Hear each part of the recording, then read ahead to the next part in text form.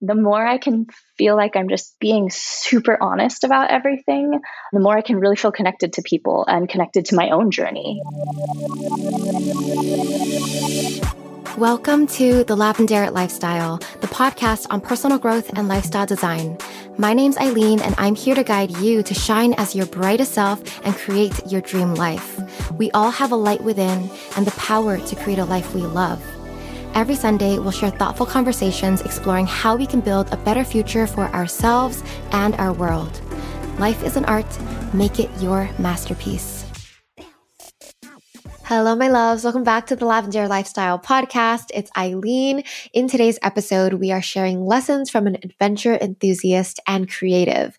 It's an inspiring conversation about intentional living, how to move through life's challenges, and live aligned to your joy.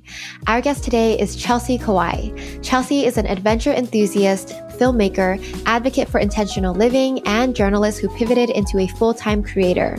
She has worked with clients such as Canon and the National Parks Foundation and had 3 eco-innovative product launches. She's been featured in Forbes, Travel and Leisure, Women's Health, Huffington Post, and more.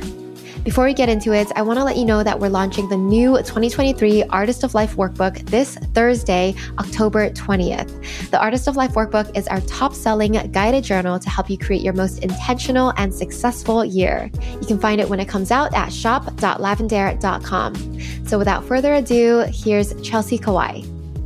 Hello, Chelsea. Welcome to the Lavender Lifestyle podcast. How are you? I am so well. I'm so excited to be here. It's taken us 2 busy souls a few weeks to connect.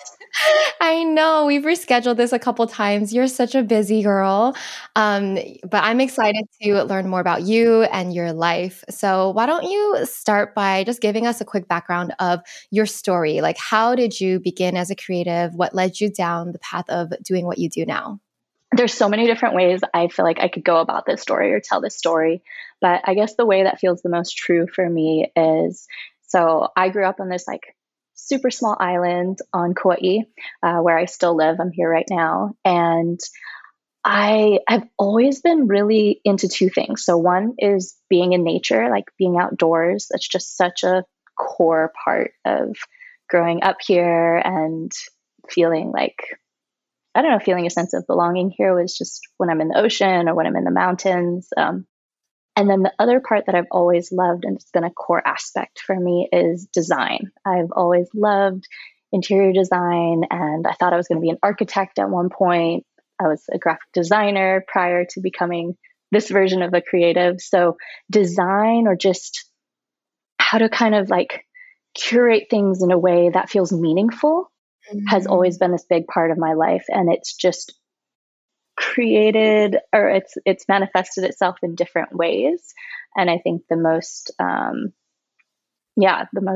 honest answer is to be like, I've just always loved design, and now I get to design my life and to share about that on social media in a way that I guess has inspired other people, which is really, really cool. Yeah. I think what's really like impactful about your work is it's not only beautiful, like your photos, videos, everything is gorgeous, you included, but it's like you have such like a deep meaning behind the content you create, whether it's like very inspirational or it talks about nature, or like they're like real deep topics that I really love. So going back to your story, when you were young, like did you have a dream to become anything? Like at what age did you know like this is what you wanted to do? I actually always thought I was going to be an architect. That was my thing that I thought I was going to do. That was, when I graduated, I applied to architecture schools. And so no, like content creation wasn't it. I don't think it was even a thing when I was going to school or growing up. It was not on anyone's radar. I was actually really, really late in the sense of adopting, like all of my friends already had smartphones. I had like a little Razor flip phone or something. And when I got on social media, I remember I was on Instagram and I didn't even realize you were supposed to follow people. I was just kind of like, I don't know what this app is and everything. And it felt really late at that time, which now looking back, I think is funny. We have this sort of like odd perception in our minds that like, oh, I'm already too late for this trend, or I'm already like, there's so many people doing this thing. And when I got on social media, there were already people with 1 million followers, or there were already people who were doing this full time, a much smaller amount, but I felt very late coming into it. And I thought, do I really want to leave, my job and all these things that were pretty secure and stable for me at the time Oh, so you to were already pursue? working, like as an architect or in No, design? I had graduated and I was working a bunch of different jobs. Actually, I was doing private tour guiding, I was doing graphic design, and I was doing some kind of like creative work for small brands and agencies. And so I had, like a pretty good thing going on, and it felt really risky to leave all of that. I was really, really happy. I was getting to be outside. I was getting to work with small businesses. I was super stoked, honestly. But this little thing kept pinging on this like social media journey of different opportunities that were so unique.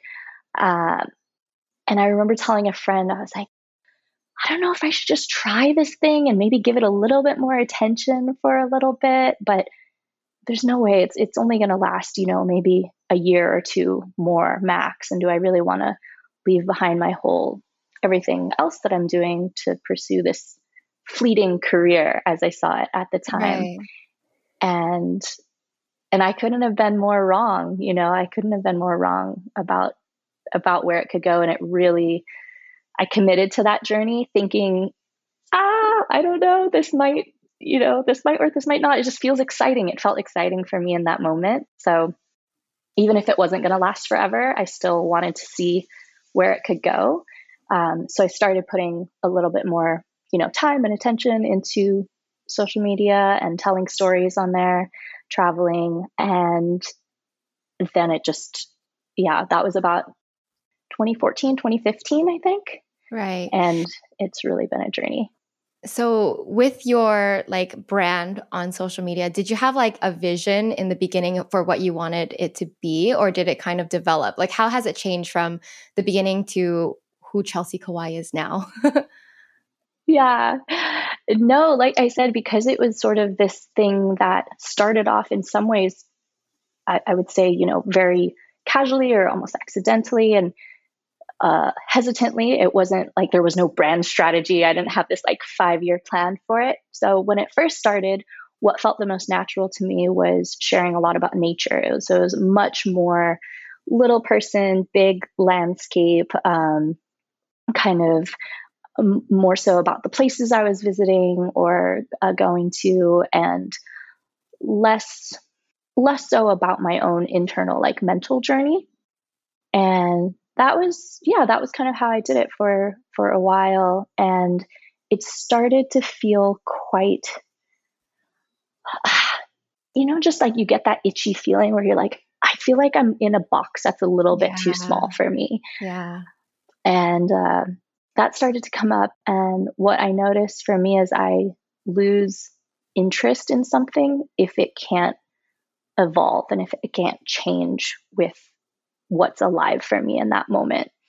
So yeah, I got to a point of like, this just doesn't feel quite true to me anymore. And I was making money on social media at that point, but it's kind of like, I don't really know, it just, I was a little bit burnt out and a little bit confused. And, so I took a little break, and I realized the disconnect for me was that there were so many other facets or things that were interesting to me in my life beyond just hiking or beyond just free diving. And what I was really falling in love with was, just kind of the zoomed out bigger picture of like, what do these places teach me? What do these movement exercises give to me above and beyond just like, I like to climb mountains. Yeah, it's not just showing what's pretty, like, oh, this is a pretty picture of nature. It's like literally how is it affecting you, impacting you as a person? And it's almost like we're reading your journal sometimes when I read your captions. and I really like that vibe. I like that too. I find that the more the more I can feel like I'm just being super honest about everything, the less like walls and the less blocks I have.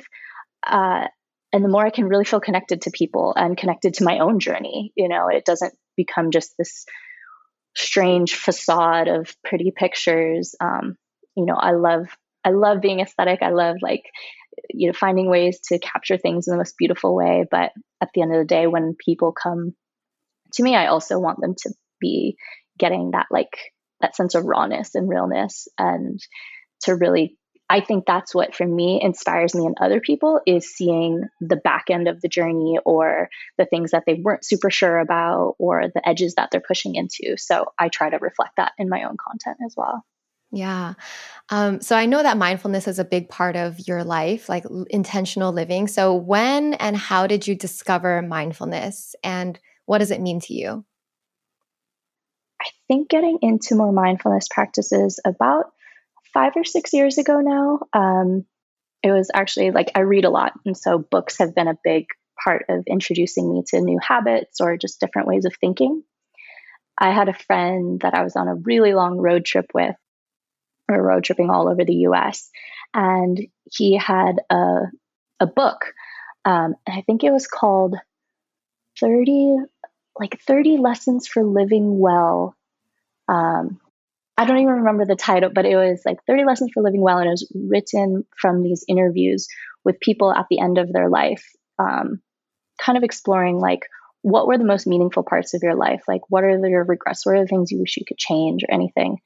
And that book and a few other books really hit home for me, like, wow, these decisions that we're making in these small, mundane, everyday moments are really what end up transforming and creating the life that we're living now, and our legacy, and everything that we have to like look back on at the end of our lives. And what do I want mine to look like? What do I want mine to be? I think that was the first little seed that was planted. And then, yeah, I just started writing a little bit more. I started journaling super sporadically. I didn't have any type of practice, but I was like, I just want to try this out. And yeah, and then I started to realize, like, the more consistent I got with journaling, it was really helping me like discover things about myself that I didn't previously understand. Like, I was always a super anxious person, and it really, really helped me calm down and settle down and focus on things that were really like just a bit more like mattering to me in those moments, versus getting so caught up in like, how is this post doing, or what is this number, or what is everyone else doing? Just focusing inward a little bit more and finding that Yeah. sense of calm. So what is your current, I guess, mindfulness habits or routine? Do you have something that you do every day, every week? So I'm pretty consistent now. For the last few years, my routine is largely based in the morning. So I do, like, as soon as I get up, I'll do like a 10-minute, 12-minute meditation. And then from that meditation, I will go straight into journaling. So a lot of times the thoughts that are sparked there, I want to like capture or reflect on. So I'll do the meditation and then journaling, and usually have like my cup of tea and stuff all before I try to jump on my phone and jump on the emails and everything like that. And I'm a big list person, so I make lists all the time. Yeah. Nice. And yeah, because I find my mind is extremely scattered. So I'll meditate, journal, and then make my list for the day. And it's really simple. I mean, it takes maybe 30-ish minutes of my morning, but I feel so much better. And I can really just tell the mornings that I do that versus the mornings that I get a bit carried away with other things. Right. So with your lifestyle and what you do, it's kind of in my eyes, it's kind of up to you. Like, how do you decide where you go, or like, let's talk about like designing your lifestyle, designing your life, because I do feel like that's a big part of who you are.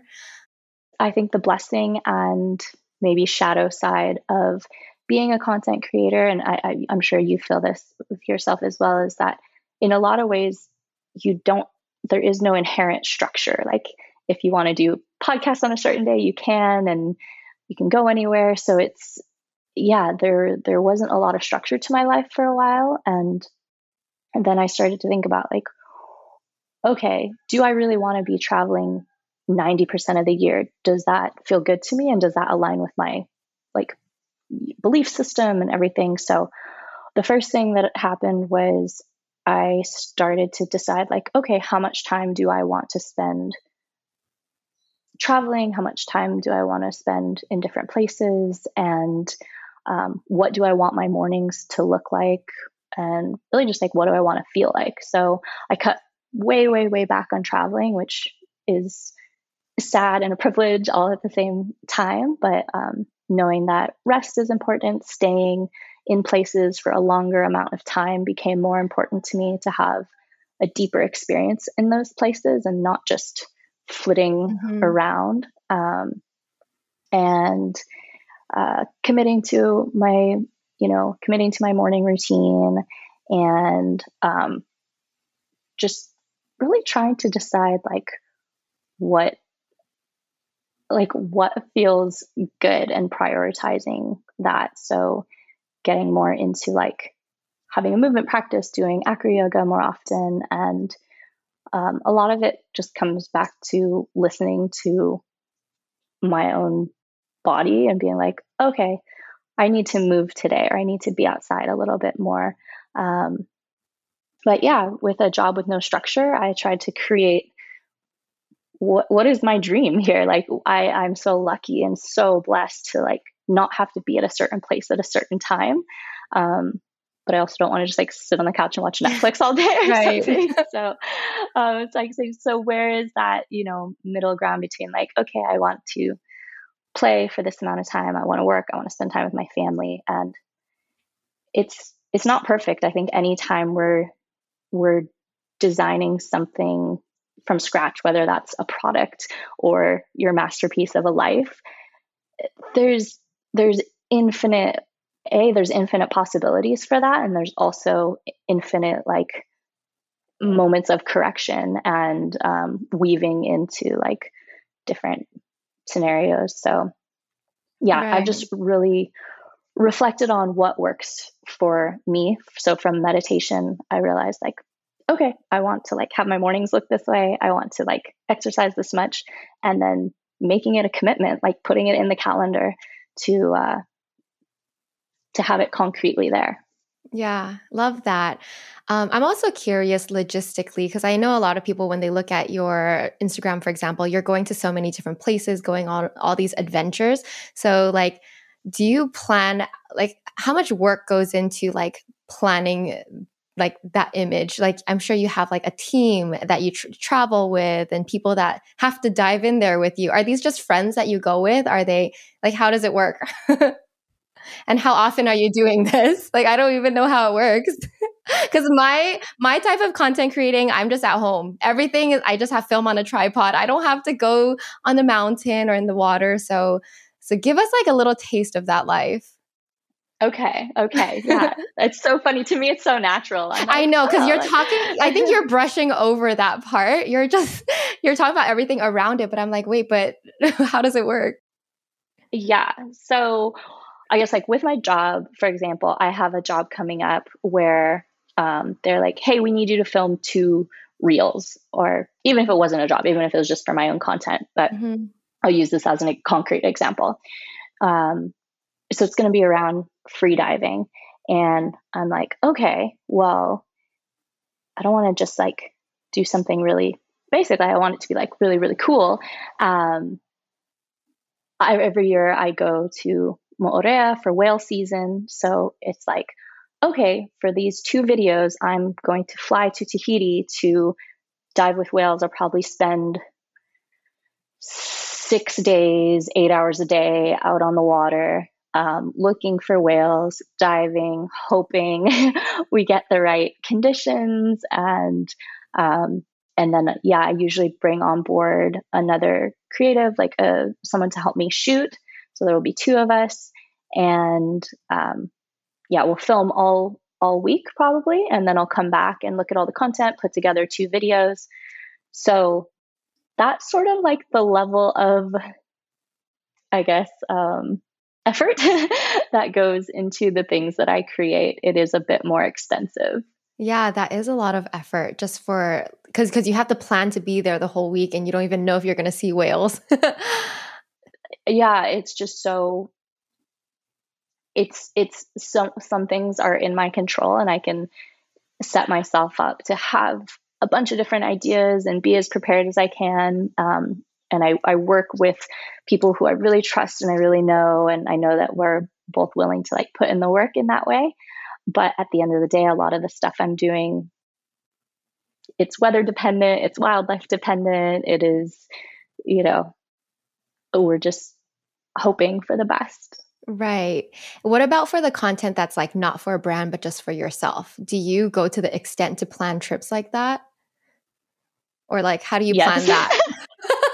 Well, see, that's I do. amazing. I That's what's do. amazing. Like, no one's making you do that.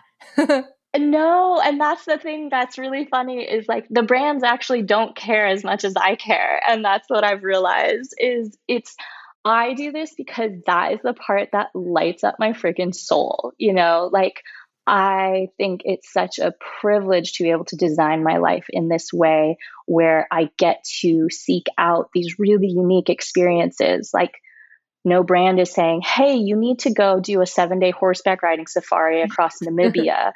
They don't care. And Yeah. I'm like, I You could want be to do in your that because that's, backyard and make that video. yeah, exactly, exactly. Like there's no outward pressure, but I think that's what's beautiful about, you know, getting so clear in your own mind about what you love and what are the things that light you up. Because I know that even though it is so much more effort and it's not that anyone else has this expectation of me, it is just a purely a thing that I do for myself because this is the way that I believe I was designed to live, and this is the way that I believe I bring the most joy to myself and also the most joy to the world through that process.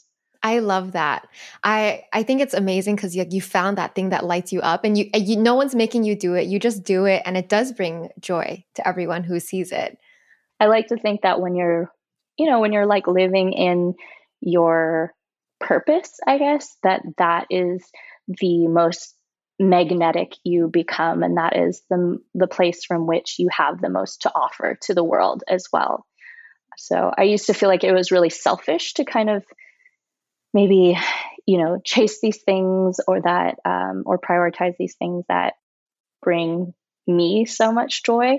But I just realized whether that was my journey of freediving or highlining or, going and swimming with whales or doing these different things, those are actually the touch points that people come back to so often with me and are like, hey, that actually got me to get over my fear of the water or of the ocean. And that really Mm, inspired me to and it changed my life in this way. And it's like, yeah, I love that. Do you want to share some advice for people who want to start, living in alignment, like doing the thing that makes them happy? Because in your scenario, on one hand, it's easy because it brings you joy, but on the other hand, it took a lot of effort to live that way, right? So, was there a time that you didn't live in alignment, and what advice do you have for people who want to do that? yeah, I think the times where I have struggled the most or felt the most resistance, yeah, were those times that I was trying to do something because I felt like I needed to. I felt like everyone else was doing it. I felt like I was missing the boat somehow. So I think when the motivation is external in the sense of it's coming from comparison or a desire to not miss out on what other people are doing, uh, it's not as powerful. It's not as authentically you. And what I really love about this concept of alignment is I believe every person is an intersection of so many unique facets that only you can bring to the world or only you can do. So for me, when I started living in alignment, it was when I actually started merging all of those facets of myself. Like, so not only the creative aspect and writing things that felt deeply meaningful to me and sharing about my life, relationships, like journey. It was kind of like the aggregation of all of those, of honoring all of those Mm, aspects for me. yeah. Um, so what I guess would encourage for people is to, first of all, like, get quiet, look inward, because there is like an inner knowing in all of us that is so much more powerful than all the like chatter or advice or things that are happening around us. And then to, from that place of like knowing and worthiness, to, yeah, honor and think about what are those facets about you that you can merge together to create a life that is super, super unique to you. And and then to chase that. But I think it comes from getting quiet first. Yeah, I love that so much. And I agree with you. It's you are so unique. Like all the little things that bring you joy that make you shine, like to find a way to like merge them. And that is like the key. And to those who are listening who like don't know, have no idea what that is, like that's life. Life is the journey of like figuring that out almost. For sure. I mean, I'm 33, I'm turning 34. This journey has taken me years, if not decades. These skills have taken years, if not decades. Like, none of this was an overnight thing. None of this just appeared out of thin air, you know? And so it's like this journey of becoming. And there's a really awesome kind of like philosopher guy. I don't know if you listen to Naval. He does Mm-hmm. some super cool podcasts and Robinson. stuff. Yeah. But yeah, yeah. So he says, like, keep redefining what you do until like you're the only person in the world that does it, and you're the keep redefining what you do until you're the best in the world because you're the only person that does it. And I've really always resonated with that. That's really good. I love that. I do want to ask you some things that I'm curious about. Like, let's talk about free diving a little bit because Yes. I I saw this stat that you can hold your breath underwater for 4 minutes, and your deepest dives were 104 feet free diving underwater. Is that true? And how are you able to do this? Okay, it's true. Yes, I think my longest static breath hold. So there's a static breath hold where you're not kicking, and that is just over. I think my longest one was about 4 minutes and 20 seconds. It is not comfortable. Will not recommend it, but Okay. it is something that a lot more people can do than they really think. A lot of it is in your mind, and I think that's like my favorite part of free diving is learning the science, learning the techniques, but the vast majority of it is your own relationship with your mind. Wow. Because the breath is so important. Even it's like the key to like regulating your body. It's a key to like meditation, spirituality, everything. There's so many like breathing exercises. So I imagine that learning how to get to that point was a journey and what did you learn from that? Yeah, I know. Yeah, just to echo what you said, I totally agree that the breath is this immensely powerful tool that I think a lot of us are only just starting to tap into now with breath work, with meditation, with more intentional breathing practices. And freediving was the first time that someone really talked to me a lot about what was happening in my body when I'm breathing, and not only that, but what's happening in my body when I'm breathing or when I'm holding my breath, which is such a foreign thing. It's Yeah, like it's quite scary in a lot of ways because it's just so not what we're designed to do in many ways. exactly. Mhm. Um, so, yeah, I have taken quite a few classes on free diving where they do, dive into like what is the science in your body, how long can you, safely hold your breath for, what are the different symptoms of becoming what's called hypoxic, which is, you know, when it gets a little bit more dangerous because your oxygen levels are low. So it starts with a basis of knowledge, but really what that journey of learning to hold my breath has, I think, taught me is this measure of being able to find calm in situations that feel challenging or situations that feel slightly out of control. Because the first thing, you know, when you're free diving, your biggest challenge, I guess I would say, is actually that you want to lower your heart rate. So the more calm you can be, the more at ease you can be, the better your dive will feel, the better your breath hold will be. But there is this part of our brain that wants to keep us safe, you know? And so as you're taking that breath at the surface, knowing, okay, I'm attempting to go down to 100 something feet, your adrenaline starts going and everything starts tightening up and constricting and spiking. And you have to learn in those moments how to almost like talk to yourself and create like let go of that muscle tension and not be holding all this like stress or anxiety about your dive, because that only hinders your performance. So one, finding calm in these moments that feel a little bit more challenging or chaotic has been a huge, huge thing in life. And being able to take my freediving breath practice, I guess, and apply that to when I'm just sitting here in my house and getting a little bit nervous or stressed out about something.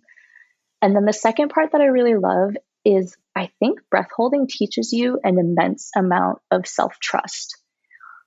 And a lot of us these days, I think, don't completely trust ourselves or don't completely know ourselves. And in freediving, like no one else can tell you how you're feeling. No one else can tell you how long you can hold your breath for. They are not in your experience. They're not in your body knowing what you know. So a lot of these classes have taught me like how to recognize my own symptoms, how to recognize what is, you know, what is something I can push through and what is something that is a signal to pay more attention to and maybe back off a little bit. But you really have to find that parameter within yourself because no one can do it for you. So it's been an immense journey of learning how to trust my own body, trust my own mind, and to be able to only with my own, you know, with me empowering myself basically to be able to push through certain barriers. Yeah, that's amazing. I think those are such valuable lessons. Like you're so in tune with your body because you have to listen to it, like based on what the symptoms are. That's crazy. And then how does it feel when you're like, how do you know when you're at the lowest point and when you're ready to go up? I assume like when you're on the way up, do you get like nervous? Like, I can't wait to take a breath. Are you like dying at that point? It depends on the dive. And that's the really funny thing is I would imagine it's like runners going for a run. Some days you run 10 miles and you literally feel like you could run another 10 miles. And then other days you're like, oh my gosh, I cannot even make it up this hill. Yeah. So that's a bit how it is for me with freediving too. And it's honoring where my body is that day, where my mind is that day. Am I distracted? Am I really into it? And not having this judgment of like, oh, I went deeper yesterday, so I should probably be diving at that level today. It's like, no, like, yeah, every day is a little bit different. And I'm going to have compassion for myself in that way. But when we are training, we're usually training depth is on a line so that you know exactly how deep you're going. So there's a very specific, I guess, like way that you line dive where you like enter a certain way and you kind of like dolphin and you're trying as much as you can to follow the line. So the line will be like right here in front of my face as I descend. And you learn to kick really efficiently and you just want to like follow the line straight down. And then after about 60 feet, you're negatively buoyant. So that is the like, for me, that's the bliss point where you start to just bear, like you can really lighten up on your kicking because you're essentially just free falling down. They call it the free fall aspect. Really? Oh, I didn't know that happens. So you're kind of being pulled down or not? I wouldn't say, I don't feel like I'm being pulled, but there is this like gravity shift that happens where you almost, the first 30 feet are honestly kind of miserable. You're kicking a lot. I think if anyone's snorkeled, they know the feeling. You're like, there's like a lot of effort. And then you kind of get to this neutral point where you're still kicking, but you start to feel this like, yeah, this effortlessness, I guess. Mm. And it feels like you're flying.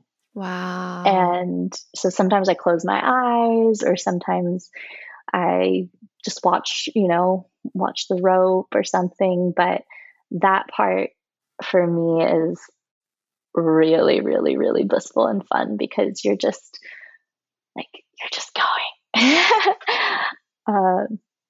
So yeah, but then you hit your like super fun free fall bliss point, and there is this aspect where you have to decide when that part ends, essentially, because you do have to turn around and You do have the to hard kick back work to up. get Yeah. back up. Yeah, so you're like, I want to ride this as long as possible, but in that part, for I talk to a lot of divers, and that part is always that push and pull of like, I don't want this part to end, but I also know I have to come back up. So what is your relationship with, bliss now versus suffering later? Oh, And interesting.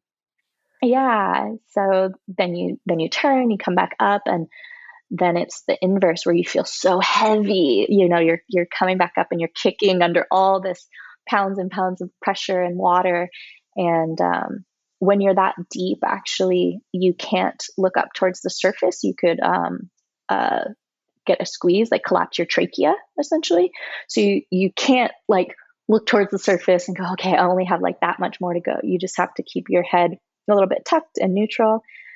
And in those moments, I just like, You have to okay, like trust, right? Like, I'm you gonna have to get there. trust. You have to trust. Like you can't rush. That's the thing, Ah, is you yeah, can't you rush. can't The like if your more heart rate gets faster, then you're running out of breath, right? Is that how it works? exactly. Okay. So you're going to be less efficient. It's going to Yeah. feel really hard, and so you have to know that you're not going to panic. That you're just going to keep with those even things, because a lot of newer divers will want to, kick really hard, and then it's actually like not as efficient. So you have to be really good at waiting, staying calm, and just maintaining that pace. And then once you get to about 40 feet, 30 feet again, you start feeling the buoyancy and the upward pull.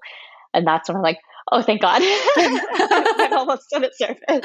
Right, you just let it take you up by that point. Yeah. Then you're like Okay. on this like little balloon going up, and Yeah. that's super fun too. But it is so funny how these movement practices mirror so many journeys that we go on in life, Yeah. right? Where Yeah. like, say you're starting a project, and at the beginning you're excited, but it feels really hard, Mm. and then you kind of hit your stride with it, and you're just like sailing, you're propelled, you're moving, and then maybe you hit a plateau and a point that you need to change something in your business, or it's not working, and then things get a little harder, a little scary. And it's just taught me so much about moving through hard things in life, and how if I can sit and work through those, not panic, not compare myself to other people's experiences, um, that there's generally like a lot of fun and a lot of learning on the other side of that. Yeah, I just got goosebumps. It's true. There's so much like metaphor in that experience itself of like going down, coming up in life.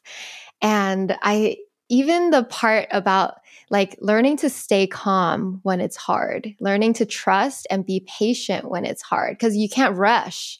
Like you can't like kick faster or harder. And also like not even like looking up, because I would say looking up is like trying to look too far in the future. It's like, no, just stay focused on the now, kick at your pace and trust that you'll get there. I love it. Right. Yeah. Because especially if there's other people, a lot of times there's multiple lines and we're all Right. diving Yeah, don't compare yourself together. to others. Yeah, yeah. Oh my gosh, someone's already like, oh, like maybe I should have gone faster. Yeah, it's not. Right. It becomes such a metaphor with yeah, with sitting with our own journey and finding like you said, not looking too far in the future, just like being here now in and giving like the fullness of our attention and expression to that moment. Amazing. I think it's incredible that you've trained your body to stay calm and to do that. Now let's hear about our sponsor, Apostrophe. Skincare is not one size fits all, and finding the right skincare products can be overwhelming because it's hard to decide with all the options that are out there. That's why I'm excited to partner with Apostrophe. Apostrophe is an online platform that connects you with an expert dermatology team to get customized acne treatments for your unique skin.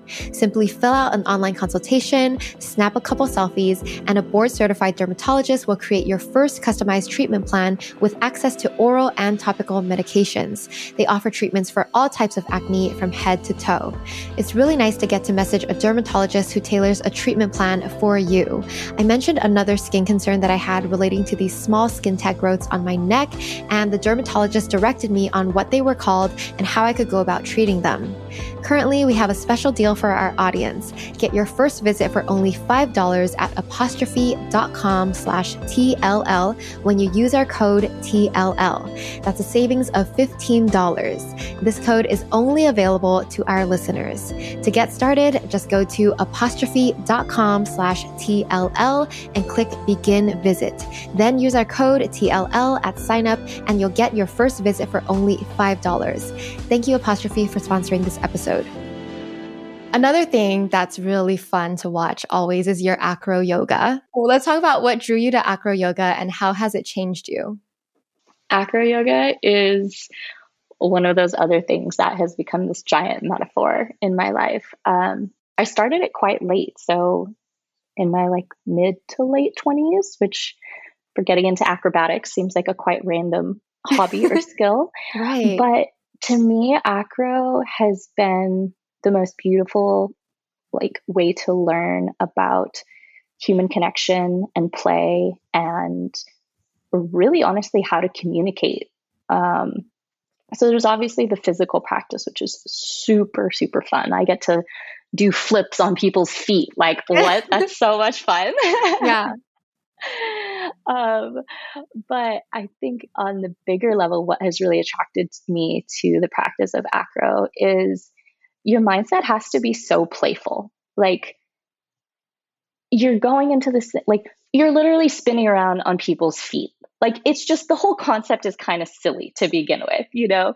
And of course, you can make it into beautiful art, but like, that's the starting point is It's airplane, is fun. You're doing just bird on playing. people's, yeah, you're Yeah. just playing. Yeah. And it, you know, when I teach acro, a lot of times people are like, oh, this is like doing airplane, like when I was a kid. And I'm like, Mhm. yeah, it's literally the same. It's the same Mhm. thing, just spiced up and looks a little bit better, you know. Um, but it's been such a fun practice and something I'd really encourage anyone to at least try a few times. It's mega awkward at first. I was like completely terrible. If someone had told me 5 years ago that I would be at the level I'm at now, I 100% would have just been like, I don't think so. I don't think I can do this flippy, turny, whatever thing, you know? But here I am. So, yeah. Yeah. I mean, once you got into it, how consistent were you practicing it? Because I imagine it's not easy. You're falling a lot in the beginning. Yeah. Tell us about that. Yeah. In the beginning of acro, it was, yeah, it is a lot of like awkwardness and falling. I remember I used to get like these huge bruises on my hips and random other parts of my body because it's just like it's unlike any other thing. Like, when else are you balancing a lot on your stomach, you know? um, so yeah, there was definitely a learning curve, and what was challenging for me particularly was I live, you know, in Hawaii. Most of the acro community is in Santa Monica, California. It's in San Diego. It's in a lot of these like beach towns or bigger cities, and it hasn't quite made its way out. out here yet. So I was really only practicing, when I would pass through these random places and could link up with teachers or take classes or go to retreats and stuff like that. Um, but yeah, I really fell in love with it. And I think I like to say that like play and joy create mastery. And it definitely was something that just created so much joy for me that I was addicted and I wanted to do it as much as possible all the time. So I was going to like classes, or I was going to like 5-day retreat immersions, and just any little bit of that I could get into it. I was super motivated to do so. Yeah. I think that's amazing, especially that you started it later in life too, because a lot of people at this age is probably like, oh, it's too late for me to start anything. So, especially something that's hard, that requires like that much effort and practice. So, what would you say to people who say something like that? Yeah, that's one of my favorite, I think, myths to dispel is that, yeah, if you're a certain age, you can't get into it. The best acrobats are generally people that are older, because your technique, their technique just gets so good um, that it doesn't require as much effort. And so it's a practice that feels really sustainable to me throughout a lifetime, because there are people that are down at the green where I practice who are in their 50s, in their 60s, in their 70s. Like it's super inspiring. And so, yeah, it's definitely never ever too late to get into it. And also, the other thing I like to say, I know most people see like me, I'm a pretty small girl and I'm a flyer, but you know, anyone can fly, anyone can base. It's it is like I would love to see more examples of like body inclusivity Mhm. in the acro world and in the acro practice. And I've been trying to highlight more acrobats that are, women who are bases, who are just absolute badasses and kill Yeah. it, and just to show that there are avenues and expressions of every body type and every interest level and skill level. From there's a baby that's like 2 years old and his dad like brings him around and does acrobatic things, and amazing older acrobats. So it's for everyone and anyone, in my opinion. Yeah, that's amazing. Next, I kind of want to ask you about like what were the biggest obstacles that you had to overcome to get to where you are now in life? Because I do feel like you're in a place where you're successful, you're balanced, you're creative, and you're living in your joy. Like I really like joy is a theme that keeps coming back. That kind of I see as driving your life. So what did you have to overcome to get to this point? I would say the biggest challenge that I had was a deep sense of like my own unworthiness. And for a very, very big part of my life, there was a super different, like, or just this very hard voice and very hard narrative that would play in my head a lot. And it almost didn't let me feel a lot of joy, because even when there were good things happening, I felt unworthy of them. So even as my business started to get better, even as I got more recognition, got good grades, did whatever it was, there was this part of me that just felt very like small and very unworthy. And it was just something that no one could really fix for me, because it didn't matter like the reflections that I got from other people, amazing friends or whatever it is. But there was just something um, in my own heart or in my own mind that felt like, yeah, that I just was like, I don't know. There was a sense of needing to like hide and not feel like I was, just not feel like I was worthy of any of these good opportunities coming my way. And so I would sell myself short. I would not want to like charge clients a certain amount, or I would not advocate for myself in certain ways. because that was like a reflection of my own thoughts about myself, essentially. Mm. And then how do you feel like you overcame that? Because that's very relatable. I think everyone listening can relate to that, honestly. Yeah, it's really only something that has honestly changed for me. And I would say the past like year, like it's been a very 6 months to a year. Um, Strangely, there's been a few things that have really taught me a lot of lessons. One of the biggest learning moments in my life has come from heartbreak.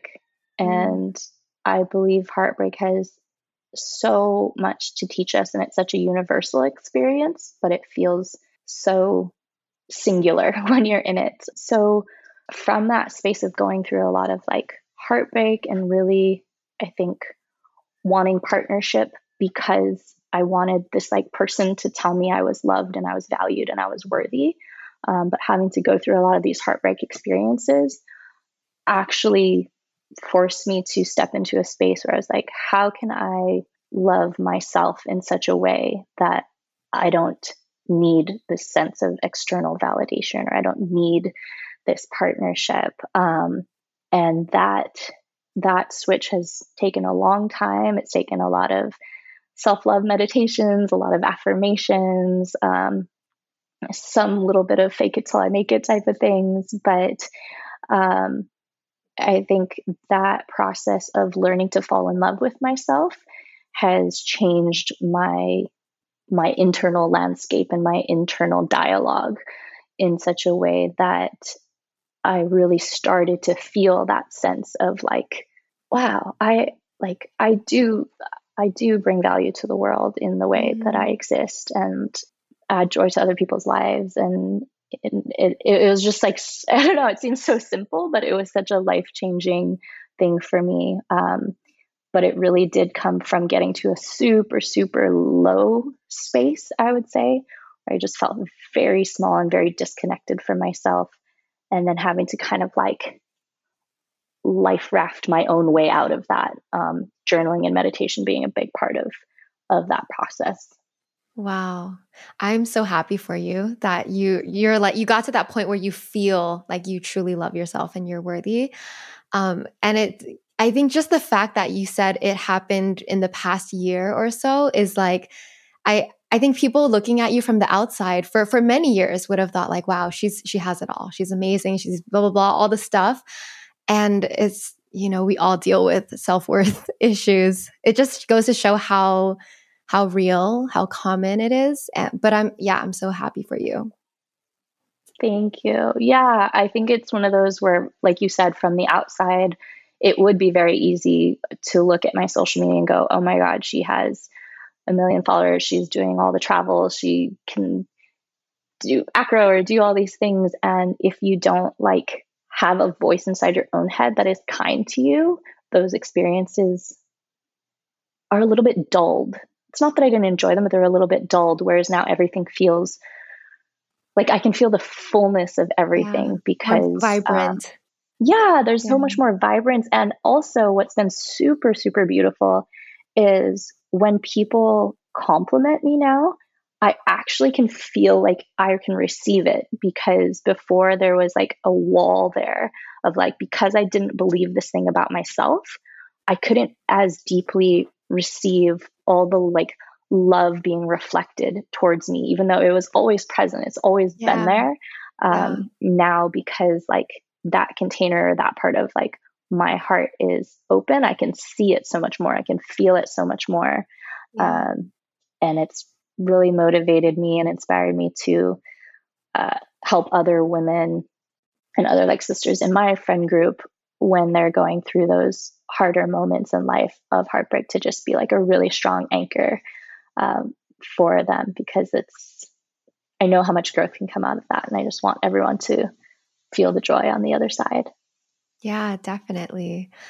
Okay, so I also want to ask you, what are you excited about now? Like, what's next for you? Or yeah, what is bringing you excitement and joy? Oh, I love this one. Okay, so there's a bunch of things I'm excited about, but one thing I'm excited about is I want to restore an off-grid cabin.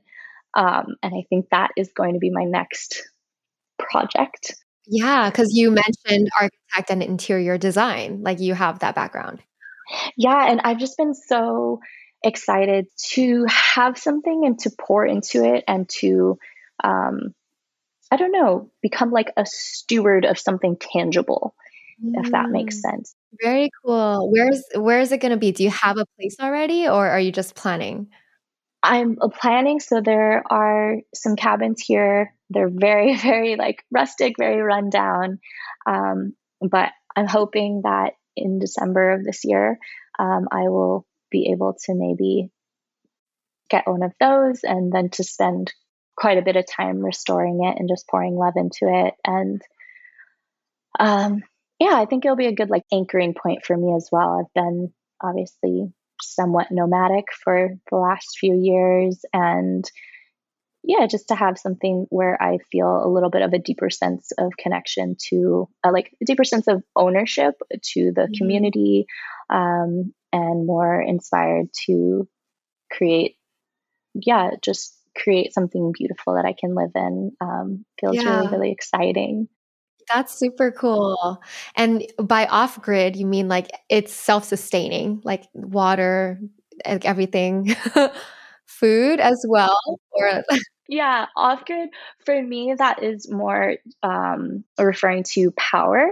So I think it's going to be off grid in the sense of like trying to do solar and that kind of off grid. I think unless I'm able to dig a well or something, which yeah, I don't know how any of that works. honestly I don't know either. It's just something I'm excited to learn about and see what is possible. And yeah, it's just going to be like a totally different type of venture and a type of creativity that I haven't been able to dive into as of yet. So we'll see. We'll see. And I would also love to launch or have something hosted like a meditation app. It's Mm, just a practice that I'm so passionate about. And I know there's a lot of resources out there, but yeah, I think I would love to create something that felt unique to my experience and are kind of what I like look for in meditation. So um, the journal, my journal, I launched a journal called Notes to Self last year, and that was probably the most meaningful project that I've poured my heart into ever in the course of my social media.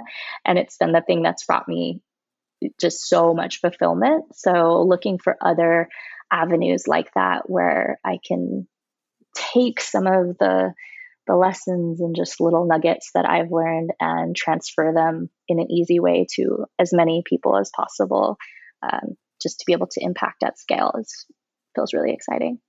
yeah, love that. Do you have any final words of advice you want to leave with our listeners today? I think my advice for anyone listening, um, a is that it's never ever ever too late to try the thing that you're not sure that you can do. Everything that I do now has at one time been something that felt a little bit impossible. So I just want to encourage people to feel capable of doing hard things. And the other aspect is to, yeah, to not shy away or not fear those harder moments, whether that is like heartbreak or a challenge or a time that something isn't going well for you. Um, those moments have been the times where I call them sharpening times, where it's like sharpened my focus or sharpened who I am as a person, and to let those hard moments sharpen you into the best version and the more focused version and the most joyous version that you can be of yourself.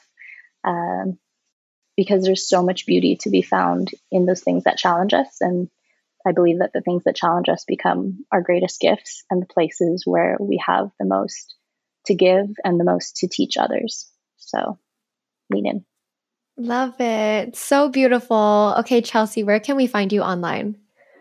You can find me at Chelsea Kauai on Instagram or chelsea-kauai.com on the web. Amazing. Everyone, make sure you check out Chelsea Kauai. I'll have all the links in the show notes below. Chelsea, thank you so much. I think you're so amazing, so inspiring, and I am just so happy we got to talk today. Thank you. Me too. I'm super inspired by your channel as well and how much mindfulness you're bringing into the world. So I'm always stoked to link up with a fellow creative and woman leader. It's been an honor. Thank you. Thanks so much for listening to The Lavendaire Lifestyle. If you like the podcast, please show your support by leaving a review on Apple Podcasts or Spotify. You can also subscribe to our podcast YouTube channel at youtube.com/Lavendaire Lifestyle. Lastly, follow me on YouTube and Instagram at Lavendaire for more content on creating your dream life. Sending you so much love. Bye.